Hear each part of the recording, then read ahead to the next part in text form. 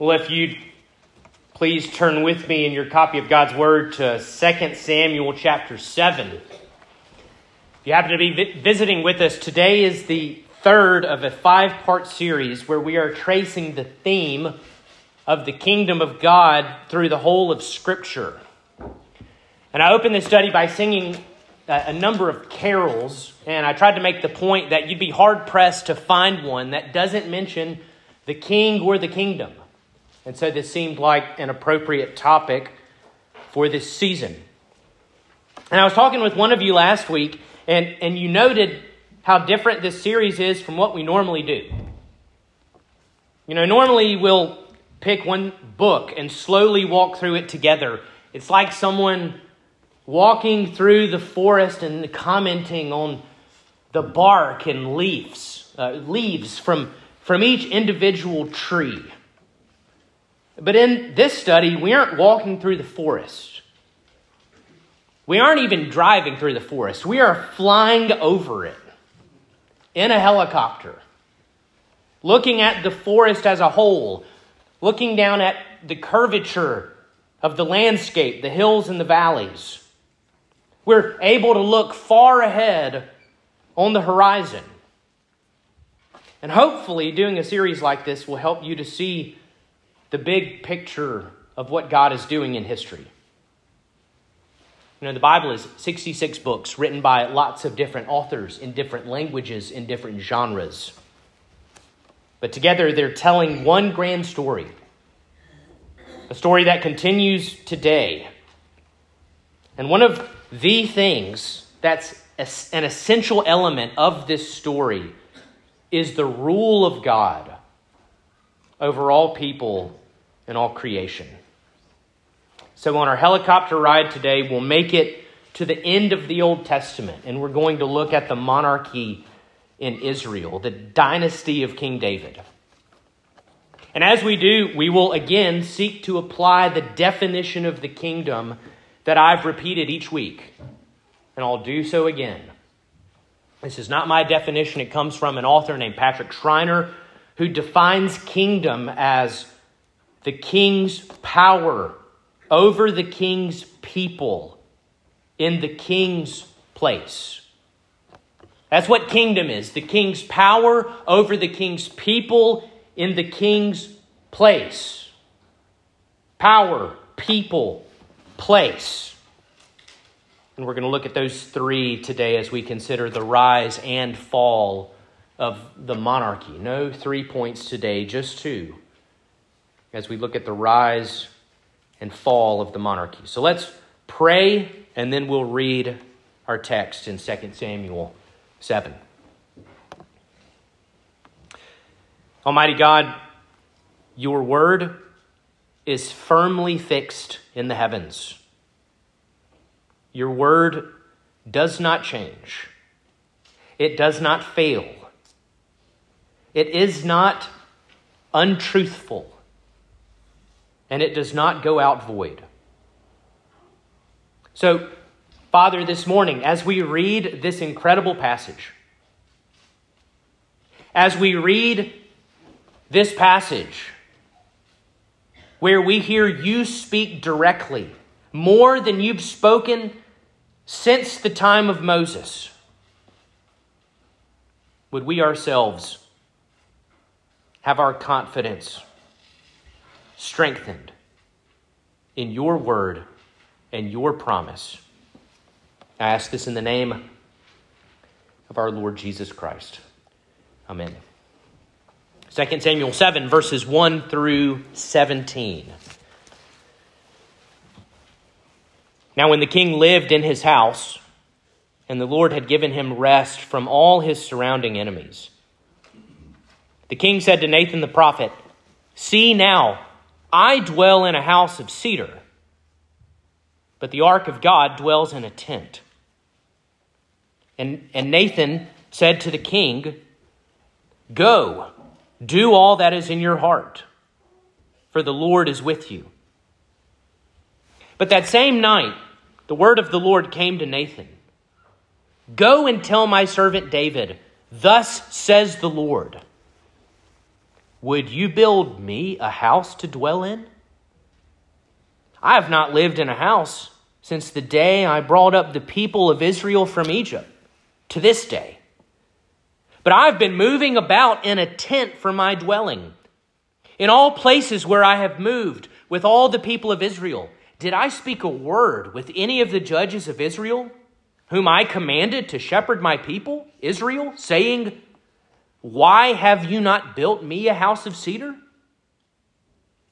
Now therefore, thus you shall say to my servant David, thus says the Lord of hosts, I took you from the pasture, from following the sheep, that you should be prince over my people Israel.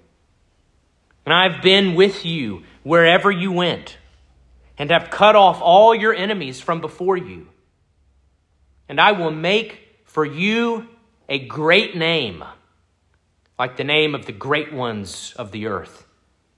And I will appoint a place for my people Israel, and will plant them, so that they may dwell in their own place and not be disturbed, and be disturbed no more. And violent men shall afflict them no more as formerly. From the time that I appointed judges over my people Israel. And I will give you rest from all your enemies. Moreover, the Lord declares to you that the Lord will make you a house. When your days are fulfilled and you lie down with your fathers, I will raise up your offspring after you, who shall come from your own body, and I will establish his kingdom. He shall build a house for my name, and I will establish the throne of his kingdom forever. I will be to him a father, and he shall be to me a son. When he commits iniquity, I will discipline him with the rod of men, with the stripes of the sons of men. But my steadfast love shall not depart from him, as I took it from Saul, whom I put away from before you. And your house and your kingdom shall be made sure forever before me. Your throne shall be established forever. In accordance with all these words, and in accordance with all this vision, Nathan spoke to David. The grass withers and the flowers fade, but the word of our God stands forever. So we're going to begin by looking at the rise of the monarchy. And when I refer to monarchy, I'm referring to the Davidic dynasty. I'm referring to King David and his sons who would rule after him. And if you've been paying attention this fall, as we've gone through the first 12 chapters of 1 Samuel, you have some idea of the context of David coming to the throne. It won't be long before we see the Lord tell Samuel to go and anoint one of Jesse's sons to be the next king. And the name of that son is David. After the death of Saul, David will come to the throne. His enemies will be subdued. His people and land will have peace. And one day, King David has a troubling thought. He's living in this luxurious house. But where is the Lord living? Where is the Ark of the Covenant kept? In a tent. In the tabernacle that was built back in Moses' day. A tent that had traveled with the people as they wandered in the wilderness and as they entered the land. A tent that had survived the time of the judges. A tent that was now pitched in Jerusalem. And it was an expensive tent.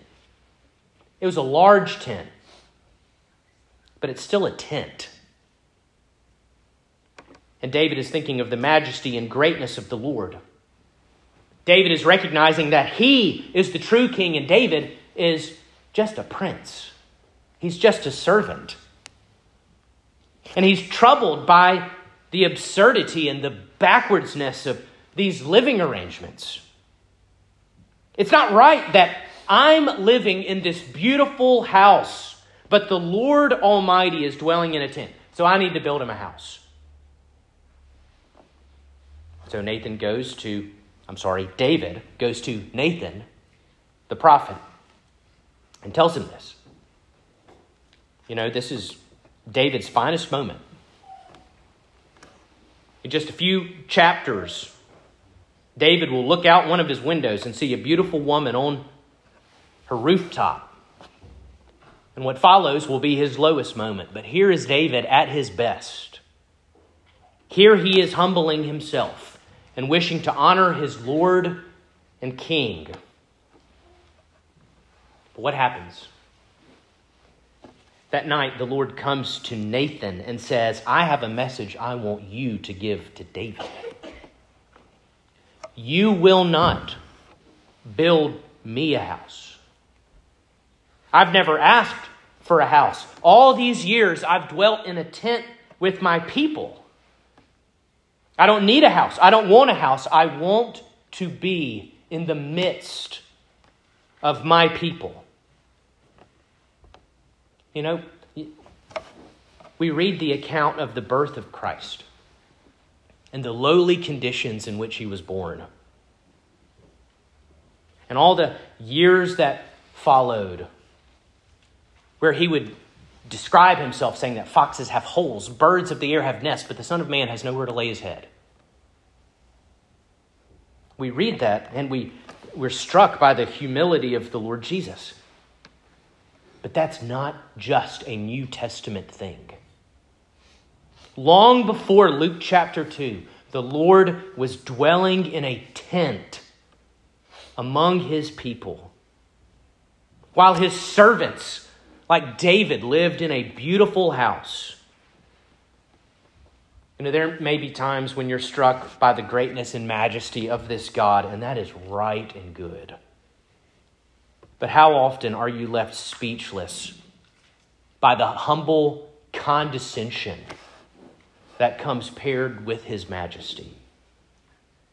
Not only would he choose a people and bless a people, but he would also desire to dwell with them. It's beyond words.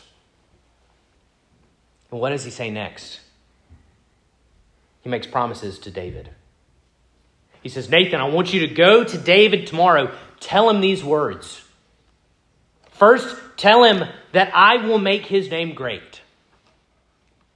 The same thing he said to Abraham, he's now saying to David. I will make your name great. I will put you in the position of prominence.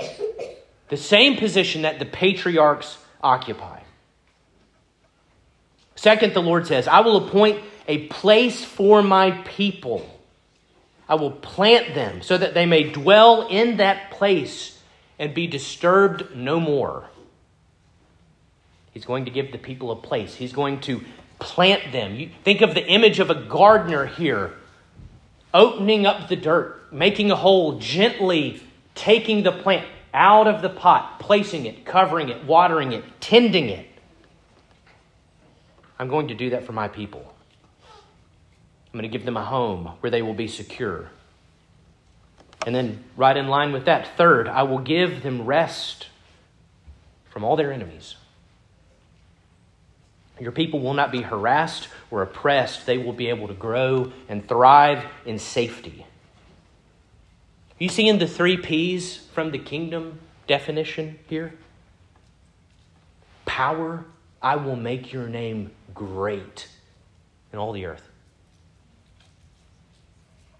Place, I will plant Israel in their own place. I will give them somewhere to dwell. And then people, not only will they be planted, they will be secure and have rest from all their enemies. We've got the promise of a kingdom here. And then comes something new. The Lord says, David, I will raise up a dynasty after you that will endure forever. He says, David, when your days are fulfilled and you lie down with your fathers, I will raise up your offspring after you, who shall come from your body, and I will establish his kingdom. Your house and your kingdom shall be made sure forever. Your throne shall be established forever. Forever is a long time. What a response. David desired to build the Lord a house. And he said, no, David, I'm going to build you a house. I will make your name great. I will provide a place for your people. I will give them rest from their enemies. And I will establish your dynasty forever. Looking at the details surrounding these promises, Dale Ralph Davis comments and says, what God is going to build for David is something that death does not annul, sin cannot destroy, and time will not exhaust.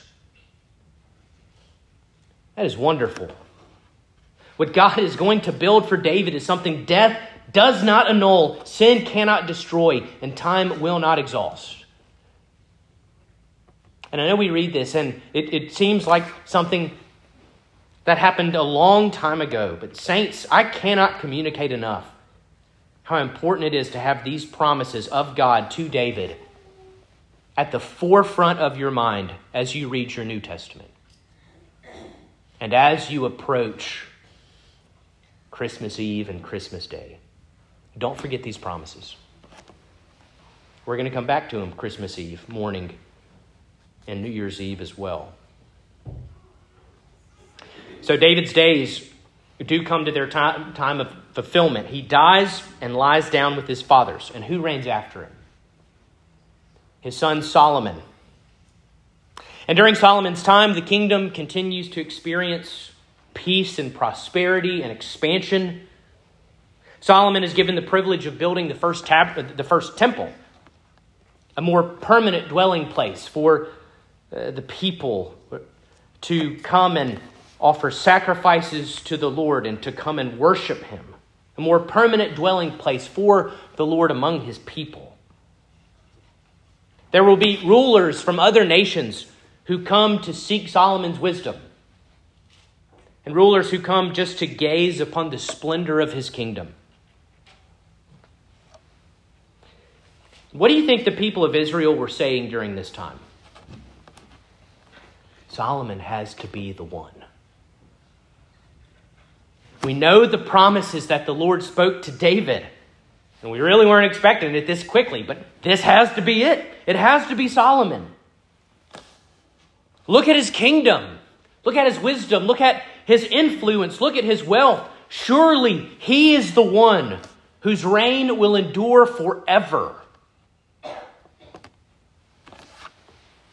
But then Solomon died, just like his father. And one of his sons reigned in his place. And here comes the fall of the monarchy. You know, the fall really started with Solomon, and it was caused by the same 3 W's that all kings on earth are tempted to hoard: weapons, wealth, and wives. Solomon built up an army, lots of weapons. He purchased horses and chariots from Egypt, something the Lord had instructed his kings not to do. God wanted his kings to trust in him as the protector and defender of his people, not Egyptian chariots. But Solomon did the opposite. He also accrued great wealth. 1 Kings 10 tells us that in this day there was so much wealth in the land that silver was considered worthless. In Solomon's day, they treated pieces of silver like you and I treat pennies. There was great wealth. And again, Solomon would be tempted to find his security, his safety, his influence in his wealth. And then the 3rd W: weapons, wealth, and wives. Solomon at one point had over 1,000 wives and concubines. Beautiful women from all parts of the known world. And do you know what they brought into Solomon's home?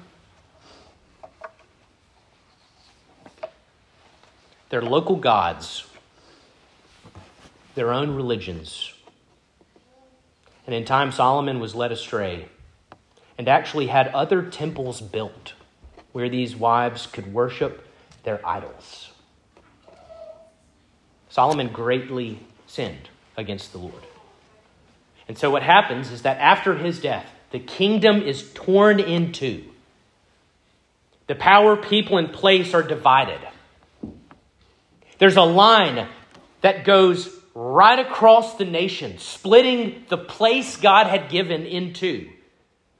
And everything north of that line was named Israel, and everything south of that line was called Judah. The land was split in half. But so was the power.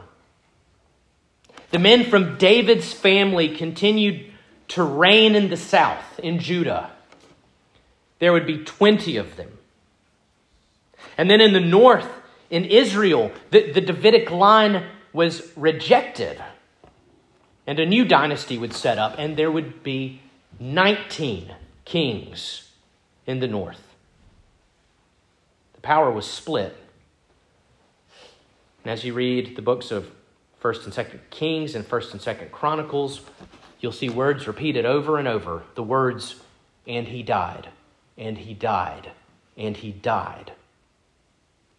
Meaning that none of them turned out to be the promised king who would reign forever. Well, what about the people? Would they remain secure in their home? Would they have rest from their enemies? No.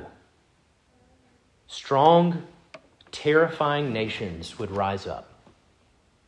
Nations like the Assyrians and the Babylonians would emerge on the scene and do great damage.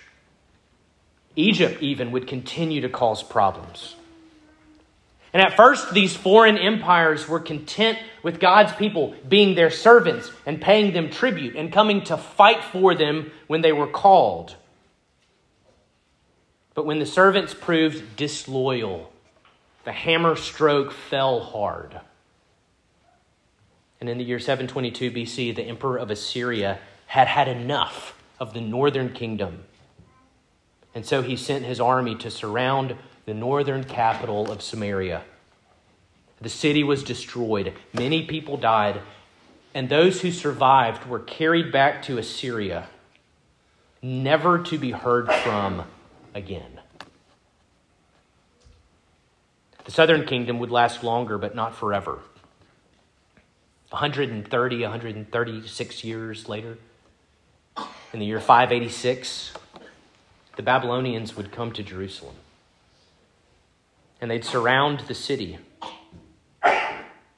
And if you'd like to know what the people within the city were feeling at the time, you can read the book of Lamentations and find out.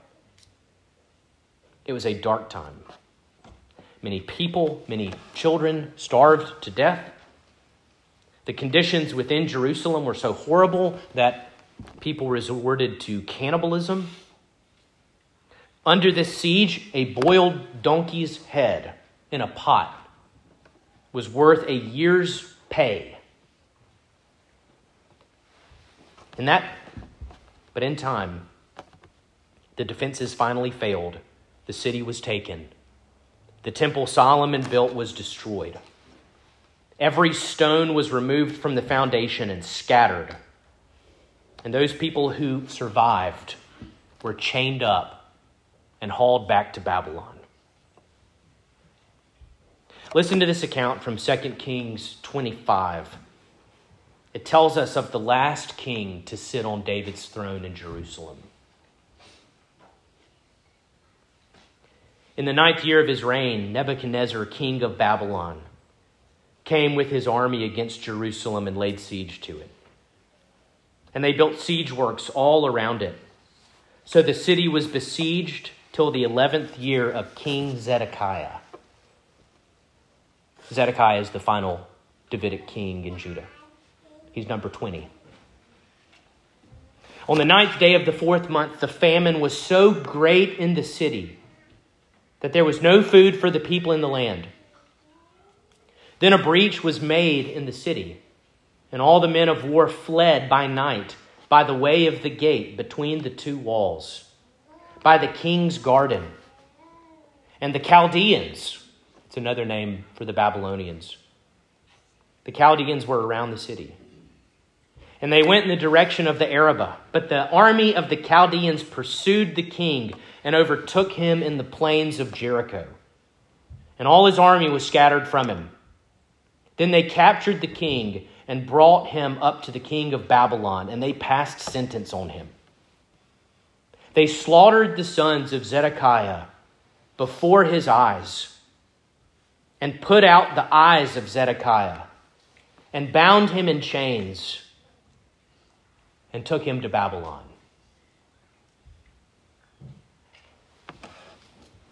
By all human reckoning, this is the end of the Davidic dynasty. It's almost as if Nebuchadnezzar knew about the Lord's promise to David, and he wanted to utterly squash it. And so he captures the king from David's line, Zedekiah, kills his sons in front of Zedekiah, and then gouges out his eyes, so that the last thing that Zedekiah ever sees is the death of his children and the end of the Davidic line. But Zedekiah himself won't be killed, and you can be sure this was not out of kindness. He would be taken with his people back to live in exile, and for the rest of his days he would live as a blind man in the courts of the king of Babylon. Now, after hearing that, what do you think the survivors were asking? Probably something like, Lord, how could this happen? You said we would always be in the land. You said we would have rest from our enemies. You said that David would always have a son on the throne and that his line would endure forever. But here we are, living as captives and exiles in a foreign place, and we've got unbelieving neighbors, mocking us, ridiculing us, telling us, sing a song of your precious Zion. How can this be? Lord, your promises must have failed because we don't have a king, we don't have a land. Even after a portion of the people come back from the exile in Ezra and Nehemiah's day, they will rebuild the wall of Jerusalem. They will rebuild the temple, though it's not nearly as grand as the one before. But still, there's no son of David on the throne. And even in the text that Steve and Teresa read this morning, guess what? King Herod, he is not from the line of David. There is no Davidic king. And who takes up the task of addressing these hard questions that the people are asking? I want you to think of a large portion of the Old Testament that I've yet to mention. Who's going to address this theological problem, the seeming failure of God to keep his promises? It's going to be the prophets.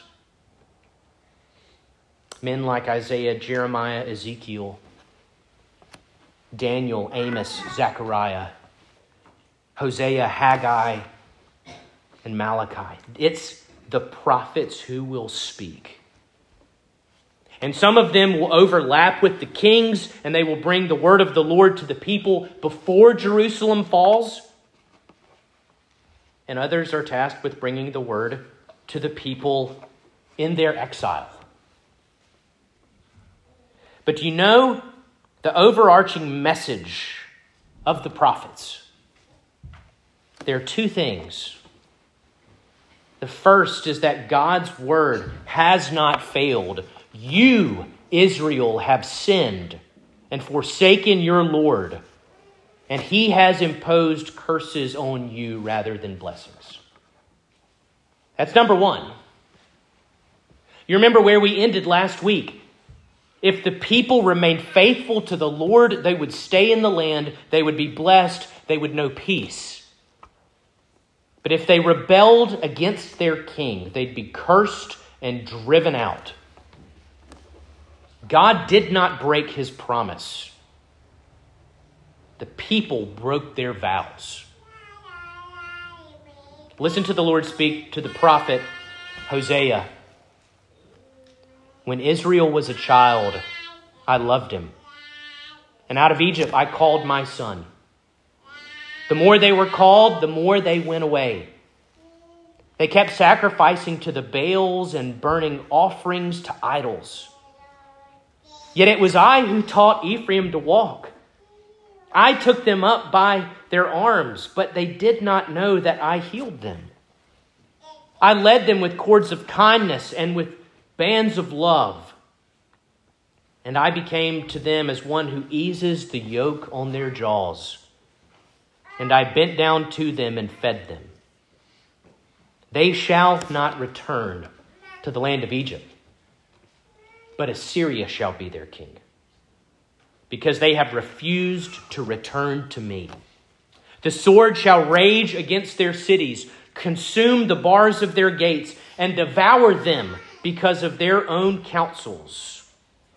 My people are bent on turning away from me, and though they call out to the Most High, he shall not raise them up at all. You see, it's not that God's word failed. His people have forsaken him. They have gone their own way, and these are the results of their sin. But that's not all they say. There is a second thing. The prophets will also offer hope within the darkness. The prophets will speak and say things like, "Behold, a day is coming. A day when your Lord will do something new. A day when a new covenant will be established. A day when the king will return. A day when that king will be from the line of David." Jeremiah speaks this word to the people in chapter 23. Behold, the days are coming, declares the Lord, when I will raise up for David a righteous branch, and he shall reign as king and deal wisely and shall execute justice and righteousness in the land. In his days, Judah will be saved and Israel will dwell securely. And this is the name by which he will be called. The Lord is our righteousness. In the 7th chapter of Isaiah, the people are told, Hear then, O house of David, is it too little for you to weary men that you weary my God also? Therefore the Lord himself will give you a sign. Behold, the virgin shall conceive and bear a son and call his name Emmanuel. That was spoken 700 years before the events recorded in your Gospel of Luke. Or the 9th chapter of Isaiah, the one we probably know quite well. The people who walked in darkness have seen a great light. Those who dwelt in the land of deep darkness, on them light has shone. For to us a child is born. To us a son is given. And the government shall be upon his shoulder. And his name shall be called Wonderful Counselor, Mighty God, Everlasting Father, Prince of Peace. Of the increase of his government and of peace there will be no end. On the throne of David and over his kingdom, to establish it and to uphold it with justice and righteousness from this time forth and forevermore. That's who's coming, O people. In the midst of your despair, although you have no king, although you have no land, remember one day he's coming. And Micah, as was cited in the portion of Matthew this morning, Micah speaks of the place where this king will emerge. Now muster your troops, O daughter of troops. Siege is laid against us. With a rod they strike the judge of Israel on the cheek. But you, O Bethlehem, Ephrathah, who are too little to be among the clans of Judah, from you shall come forth for me one who is to be ruler in Israel, whose coming forth is from of old, from ancient days. And he shall stand and shepherd his flock in the strength of the Lord, in the majesty of the name of the Lord his God, and they shall dwell secure. For now he shall be great to the ends of the earth, and he shall be their peace. And then finally, this is the last quote. I couldn't leave without this one. Daniel is ministering far off, in a foreign land, away from home, among the exiles, and he's shown a vision of the one who's coming. And he tells the people, he says, Behold, with the clouds of heaven there came one like a son of man. And he came to the Ancient of Days and was presented before him. And to him was given dominion and glory and a kingdom, that all peoples, nations, and languages should serve him. His dominion is an everlasting dominion which shall not pass away, and his kingdom one that shall not be destroyed. Again, I've chosen a tiny portion of the words that came from the mouths of the prophets. They will address this problem of the loss of the land and the lack of a son of David on the throne, and they do so in toto. I mean, God's word has not failed. You have sinned and have reaped for yourselves the fruits of covenant breaking. But behold, something new, someone new is coming. And after the days of Malachi, the people have 400 years of silence. 400 years of waiting. Anticipation is building. Will God keep his promises? When will this king, this son of David, come? What will he be like? How will he save us from our sins? How will he reign with power over his people in his place? And for that answer, we've got to wait. But you can understand why those first people who heard the news in Matthew and Luke's gospel rejoiced. Why were the wise men, as we read this morning, rejoicing and glad? Because the time of waiting was finally over. Let's pray.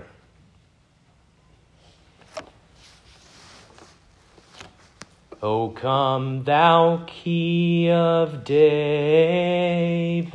come, and open wide our heavenly home. Make safe the way that leads on high, and close the path to misery. Rejoice, rejoice, Emmanuel shall come to thee, O Israel.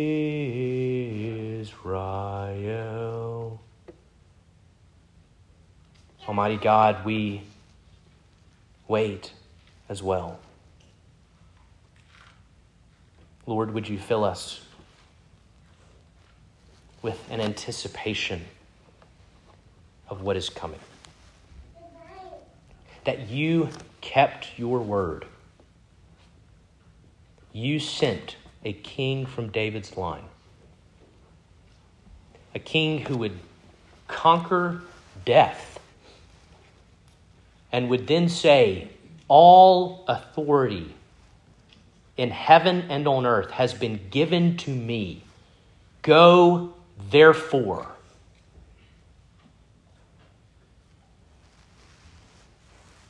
Father, would our confidence in our Lord, our King, and his reign only be strengthened. Lord, we do praise you for your word. We praise you that you keep it. We praise you that you have made a way for sinners and covenant breakers and vow breakers like us to be brought into this kingdom. And Lord, we do so in the name of our long-awaited King and Lord, Jesus Christ. Amen.